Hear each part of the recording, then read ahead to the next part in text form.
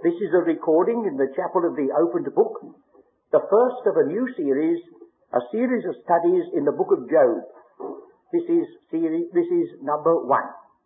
It is our custom at this meeting to read a portion of Scripture together, and those of you who are listening to this recording may care to join us. If so, will you switch off for a moment or two while we read together the first 2 chapters of the book of Job, Job 1 and 2. I can well understand that some folks may say, you're going to consider the book of Job. That seems a bit antiquated, doesn't it? You've got a chapel in the very city of London, and it's the year 1957, and some people could go off this morning to America and come back for supper, and you're going to the book of Job. Well, I think, friends, by the time we get through our study in the book of Job, I believe we shall say, and it's well worth the time we spent on it. When I remember that, I'll demonstrate it to you later, that Paul himself, I believe, was comforted in his imprisonment at Rome with the Greek version of the book of Job. I'll try to show you that that's a fact when we get to that point. But it's something, isn't it, to think it's possible that Paul in prison was reading of another man hundreds of years before him who had suffered at the hands of Satan and yet nevertheless triumphed. And then there's a challenging word in the epistle of James.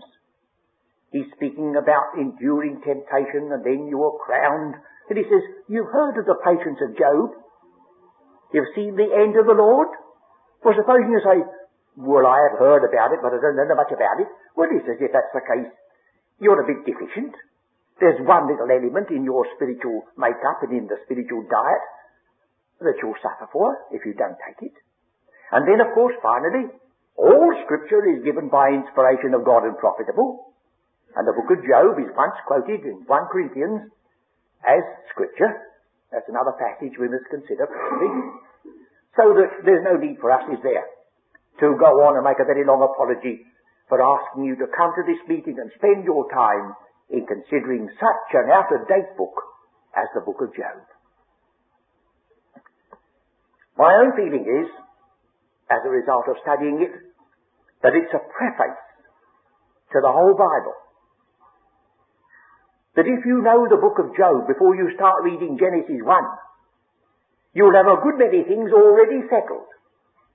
Have you never had a little problem as to why it is you read Genesis 1, 2 and 3, and there is a serpent, or Satan, a tempter, and there's not a single word said as to why he's there and how he got there?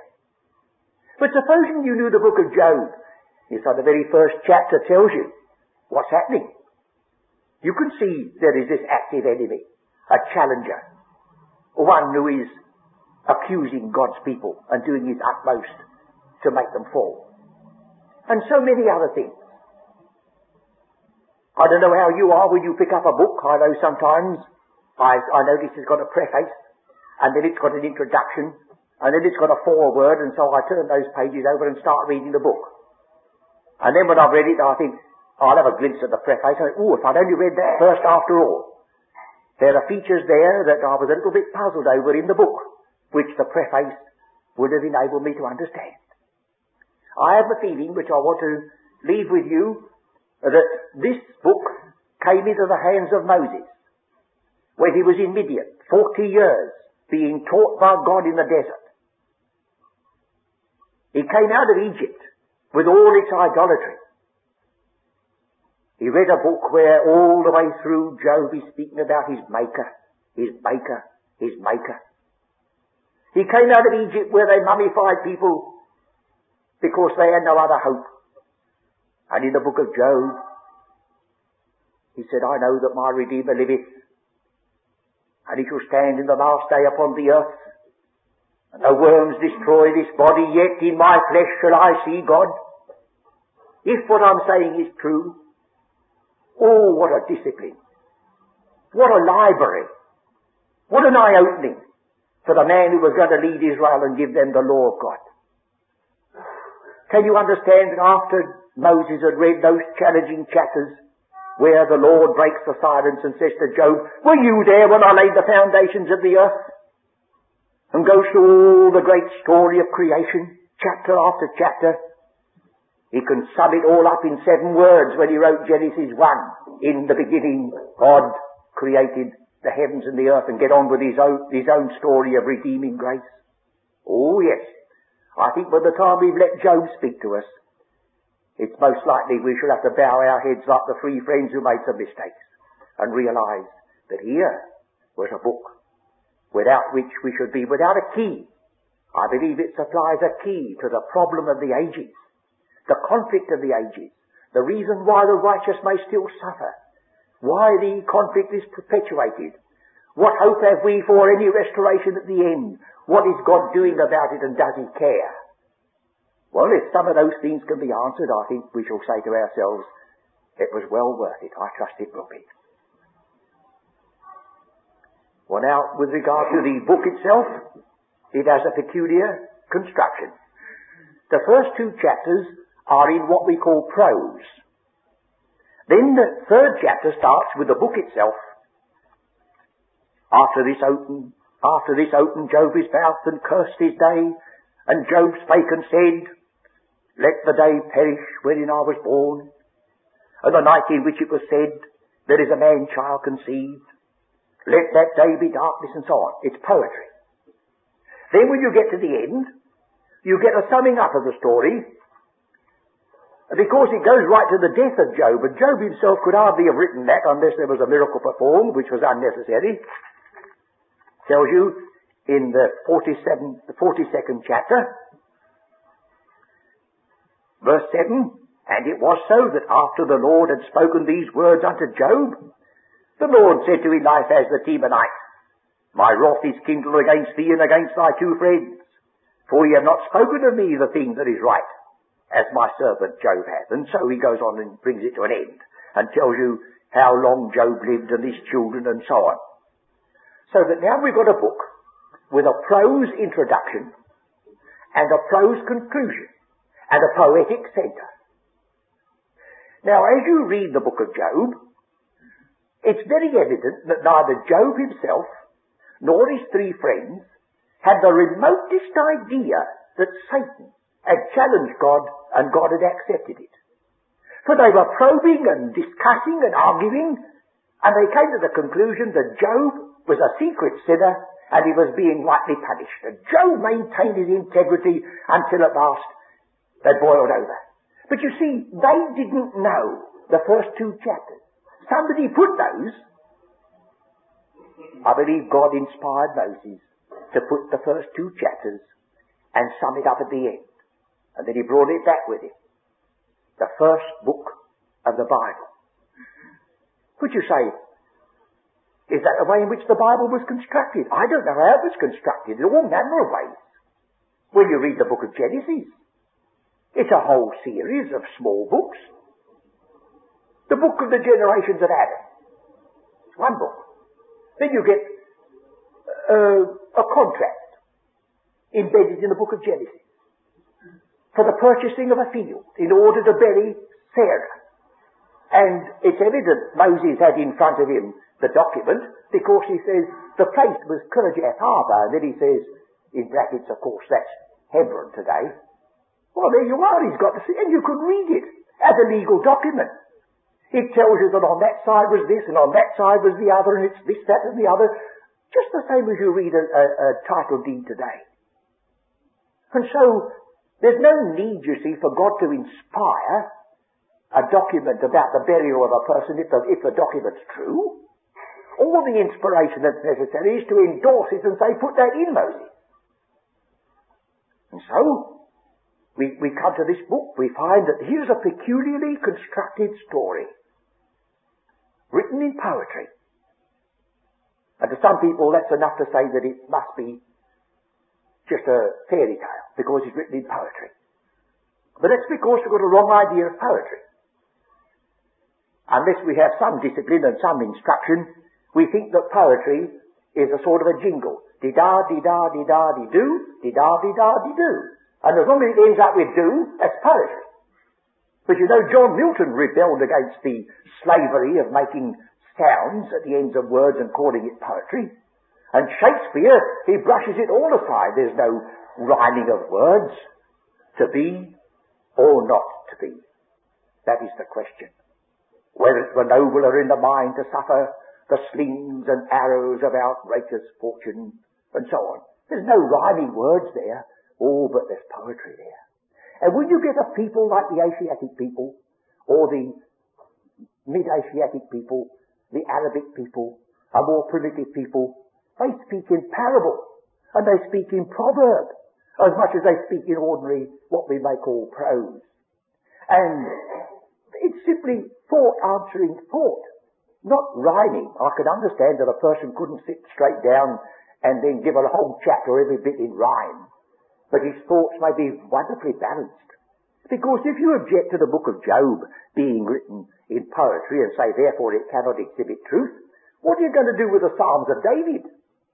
He's expressing his experiences, what he went through, and they're all written in poetry. My God, why hast thou forsaken me? Psalm 22. The Lord is my shepherd, I shall not want. Poetry. It's the highest form of human speech. And so we've got to be prepared to discover that in this highest form of human speech, God has written a preface to the most wonderful book in the world. Perhaps it's right that it should have this pearl, this choice, this wondrous thing. It is said of Thomas Carlyle, who was no mean philosopher, although, as from the Christian point of view, he may have had some weak spots, but he was so enamored of the book of Job that sometimes they played a trick on him. Among his cronies in their literary society, they would start arguing about the book of Job, and he'd open it and start reading it, and they'd all tiptoe out and leave him there to himself, reading this book of Job. I'd sooner we be like Thomas Carlyle, get so gripped by it that it didn't matter whether anybody was listening or not. Well, you don't need all this introduction, but some people might, friends. We've got to remember that others are going to hear, as well as you, very highly taught and very respectable, kindly Christian folk. I suggest that the construction of the book of Genesis and the construction of the book of Job are very much the same. We have an introduction in the book of Genesis, which nobody could write except God himself. That is to say, about creation. You see the two at the top there. I'd have to go by guesswork, although I did that chart myself. I can't see it from here. And that reminds me, you say, why is it strung up there? I'm only doing this as an experiment because in the anniversary meeting, I want to use a chart, and if I put it here, folks over there and folks over there don't see it.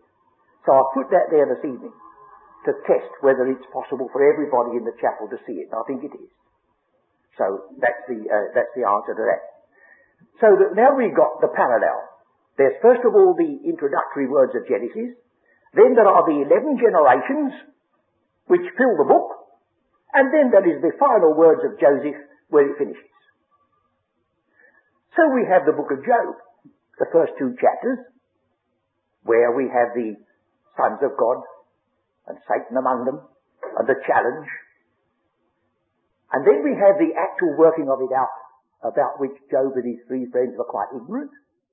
And then we have the conclusion, and in the conclusion we have a very blessed thing.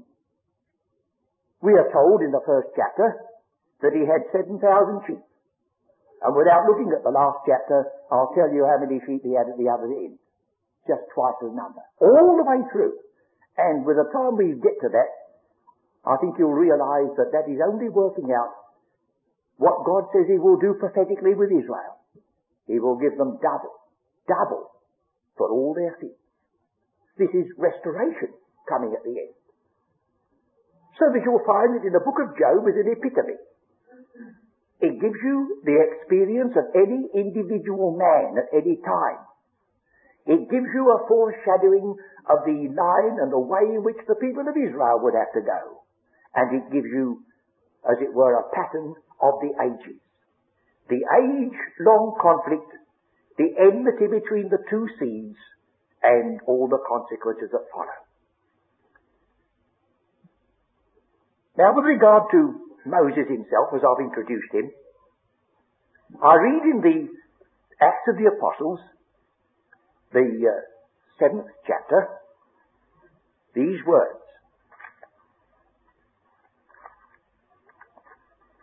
Acts of the Apostles, the 7th chapter, and verse 30, that Moses, verse 29, then fled Moses at this saying, and was a stranger in the land of Midian. Now, if you know the map, Midian is that part of Arabia which comes up near to the south of Palestine, Arabia, where he begat 2 sons. And when 40 years were expired, there appeared to him in the wilderness of Mount Sinai an angel of the Lord in a flame of fire. So we see that he went down to Midian, and 40 years afterwards he came back.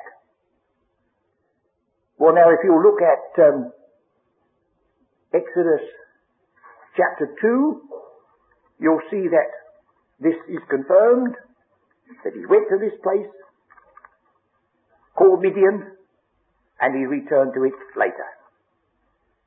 Exodus 2:15.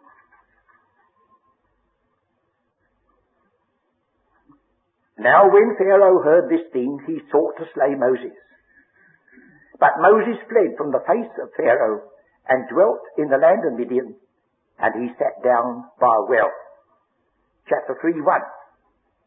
Now Moses kept the flock of Jethro, his father-in-law, the priest of Midian, and he led the flock to the backside of the desert, and came to the mountain of God, even to Horeb. Horeb, that's Mount Sinai position. As he was told in verse 12, ye shall serve God upon this mountain. You notice that when he went to Midian, he dwelt with the house of a priest. And we are told that this priest, in the 18th chapter, was apparently acceptable to God. The 18th chapter of Exodus, verse 10, Jethro, blessed be the Lord who hath delivered you out of the hand of Egyptians, and out of the hand of Pharaoh, who hath delivered the people from under the hand of the Egyptians. Now I know that the Lord is greater than all gods, for in the thing wherein they dealt proudly, he was above them. And so we go on and read, and Jethro, Moses' father-in-law, took a burnt offering and sacrifices for God, and Aaron came and all the elders of Israel to eat bread with Moses' father-in-law before God. There's no reproof, it's accepted. So here we have then a knowledge of God, a priesthood, and sacrificial offerings apparently accepted by God, so much so that Moses was permitted to marry into the family, and it was recognized. So that immediately disposes of the idea that it was utterly impossible for anybody in Arabia, before Moses wrote the book of Genesis, to know anything. We've got to face the fact that there was a tremendous wealth of knowledge which is appealed to in the book of Job. We shall find that we're thrown back to the wisdom of the ancient people, even in Job's day. Instead of this idea that man is gradually evolving upwards, and if you go back those few thousand years, he's in the dark, a superstitious savage, inventing gods after his own peculiar fancies. Why we have here, in this book of Job, a clear evidence that those men who had never read the book of Moses, for Moses had never written one, they knew that God was omnipotent, that God was spirit and invisible, that God was holy and God was righteous, and God was just and God was the maker and creator of heaven and earth and all things. They knew it. And so it gives a lie to that idea that it's a mere evolution on the part of men seeking to find out God. This is God speaking to men, and he did not leave himself without witness, even though he concentrated all his attention ultimately upon the seed of Abraham. I think it gives us just a word of warning when we are trying to dispose of what we call the heathen. You remember the scripture in the book of the Epistle to the Romans has two passages.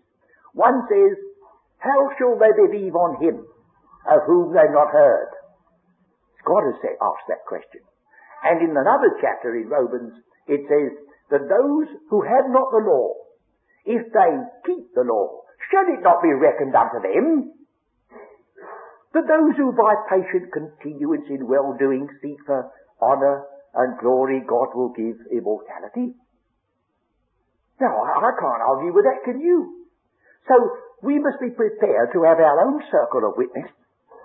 We can say to a person who's come under the sound of the gospel that it's a fearful thing to turn your back on the Son of God.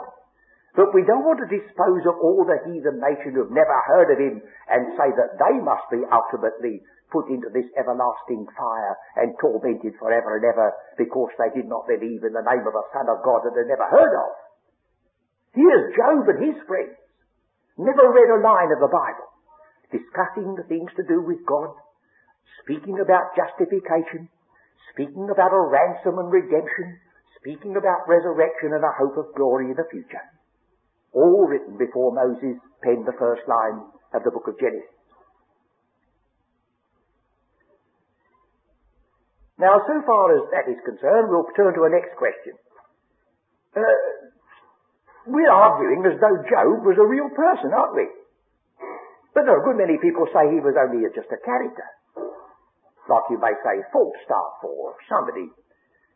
Some of Shakespeare's characters and some of Dickens' characters have been so wonderfully sketched and etched that you almost forget when you're talking about them that they were the inventions of a person's own brain. Is that the case? Was Job just an invention?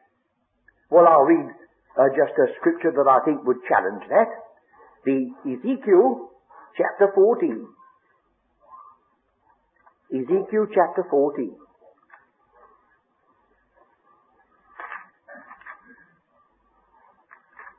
Now, Ezekiel, of course, is a long way along the story of the people of Israel and their history.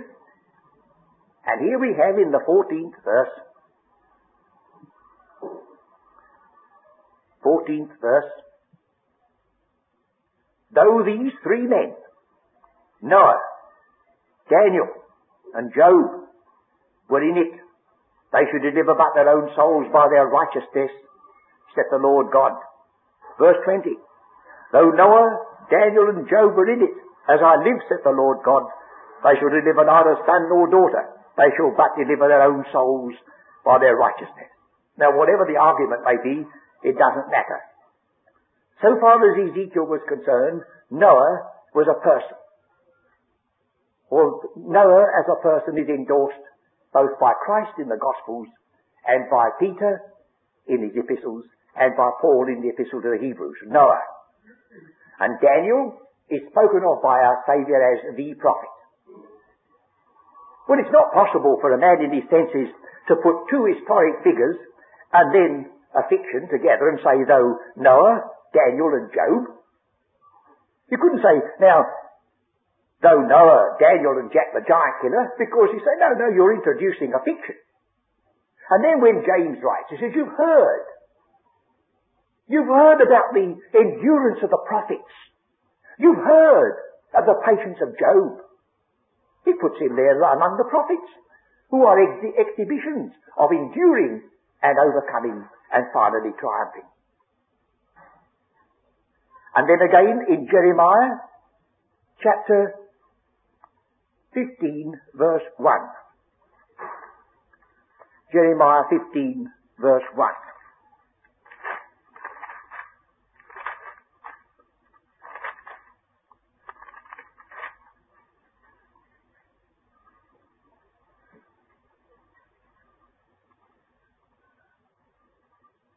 I'm sorry, I seem as though I've given you... Oh yes, there is another way in putting it. Then said the Lord unto me, though Moses and Samuel stood before thee, yet my mind could not be toward this people. I've only introduced that to show you it was a common way of speech. Moses and Samuel. Two historic living people. So that it's very evident from the attitude of the writers of Scripture that Job was considered to be an historic person. I wonder what the effect was upon a man like Moses, trained in all the arts of the Egyptians, knowing as he did their mythology, all their teaching, to suddenly read the verses 38 to 40 in the book of Job. You say, well, how do you know Moses ever saw it? Well, I'm going to ask you a question in reply. Supposing you were a man like Moses,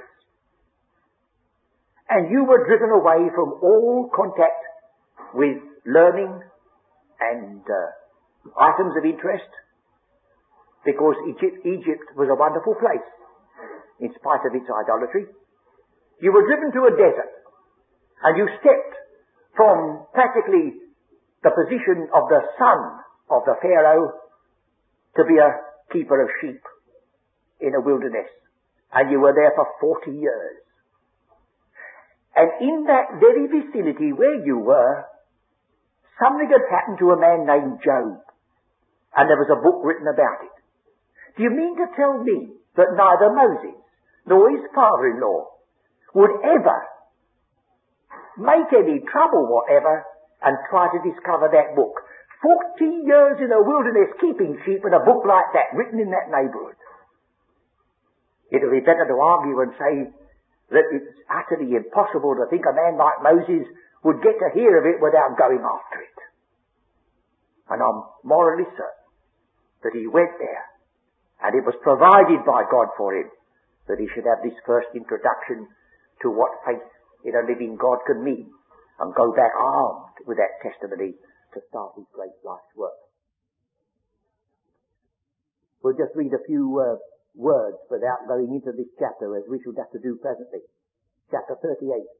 Then the Lord answered Job out of the whirlwind and said, Who is this that darkeneth counsel by words without knowledge? Gird up now thy loins like a man, for I will demand of thee an answer thou me. Where wast thou when I laid the foundations of the earth? Declare if thou hast understanding. Who hath laid the measures thereof, if thou knowest, or who hath stretched out the line upon it? Whereupon are the foundations thereof fastened, or who laid the cornerstone thereof? When the morning stars sang together, and all the sons of God shouted for joy. You know the argument there is in Genesis 6 as to who are the sons of God? That's because the people start reading their Bible without reading the preface. Because if they read the preface first, all the sons of God that shout for joy at the beginning of creation cannot be men who are walking about on the earth in the days of Noah. Not ordinary men, they weren't there at the beginning of creation. But the sons of God could rejoice at the earth being brought forth for man. So that's what Job tells you, the preface, before you start reading the book of Genesis. And that is only a symptom of many other features that might come. But there are a few other features that I want to bring before you before we finish. The Septuagint version of the Greek version of the Old Testament, together with a Syrian version, have an appendix at the end. And that appendix at the end tells us one or two important things. In another meeting, I'll read the whole appendix to you. This time, I'm going to lift out two statements only. One is, it tells you that the man's name was not Job at the beginning. His name was Jobab. Will you look at the first chapter once more? There was a man in the land of Uz whose name was Job, and he was the greatest of all the sons of the east. Now, the custom of the Scripture is, for anybody of any importance whatever, to say he was the son of so-and-so, the son of so-and-so, and the son of so-and-so. Over and over again. Yet this man is simply called Job, like that. Job. And yet he was the greatest of the sons of the east. Now, this little bit at the end of the book of Job says that wasn't his original name. His original name was Jobab. Will you turn to Genesis 36, 33? Genesis 36, 33.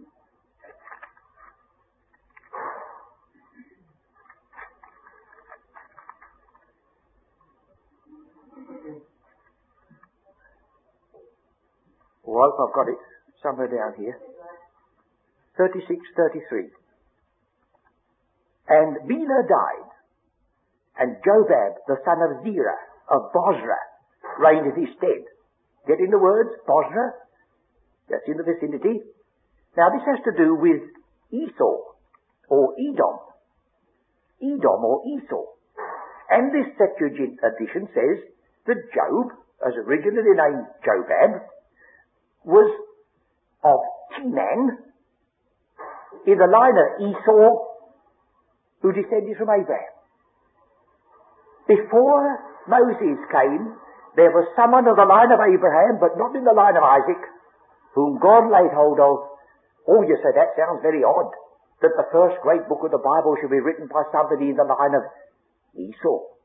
Say, it's very odd, except you're dealing with a God of grace, who chooses his own vessels, and picks up those things which are naught to confound those that are. Here's the first voice that utters its word, and it descends from Esau. You see, it's a very difficult thing to fabricate a genealogy of a man who has to do with a royal line. You could fabricate your own and mine, and very few people would worry about it or know. But in those days, to actually set out in print that this man was in the line of practical royalty, and it was all a fiction, well, it would intrude in so many other persons' inheritance and title that it would be challenged. Never was. The next thing is this. Why was his name changed from Jobab to Job?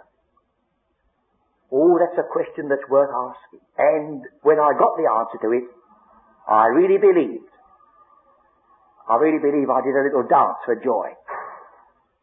I do sometimes.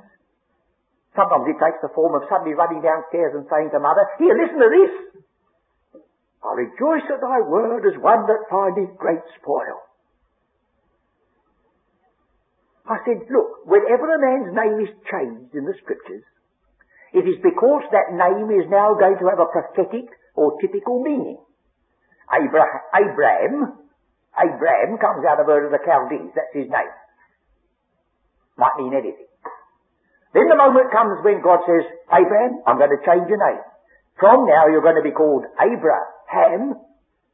Ham has to do with the word nation, because you're the father of nations. I'm going to change the name of your wife. I'm going to call her now, not Sarah, but Sarah, just a little difference at the end. She's going to be called a princess. The kings shall come from her. Jacob, your name is changed to Israel, a prince with God. See? Every time a name is changed, it's because it has a meaning. So what's the meaning of the name Job? So I'm going to turn to Genesis 3, verse 15, to discover the first occurrence of the word Job in the Bible. Only, of course, you won't read it in the English.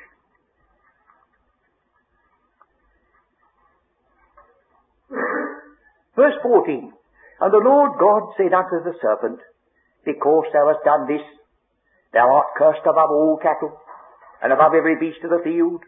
Upon thy belly shalt thou go, and dust shalt thou eat all the days of thy life.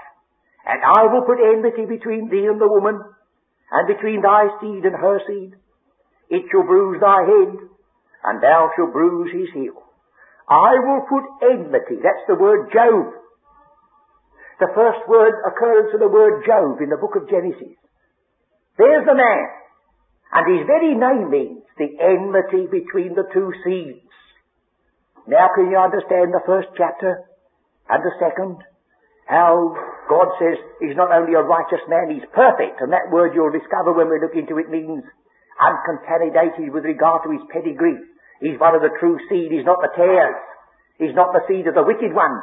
And the enmity between those two seeds is exhibited. And Satan does his utmost to plaster that man. He makes him an object of detestation so that he cursed the day he was born. There's a light upon the conflict of the ages. And we're in the midst of it still, it's not over. That conflict put the Son of God on the cross. That conflict beheaded the Apostle Paul. That conflict lit the fires that burned the martyrs. That conflict is at work today.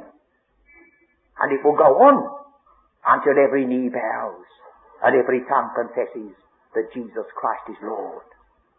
So we've got the key to the book of Job. And the book of Job becomes the key to the Bible. It's the enmity between the two seeds.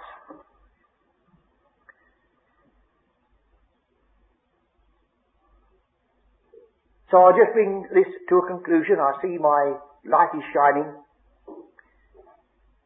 I'll put it this way, that Job is a poem based upon the experiences of a man named Jobab, who was renamed Job because the book sets out the enmity between the two seeds, gives us a key to the enigma of the ages,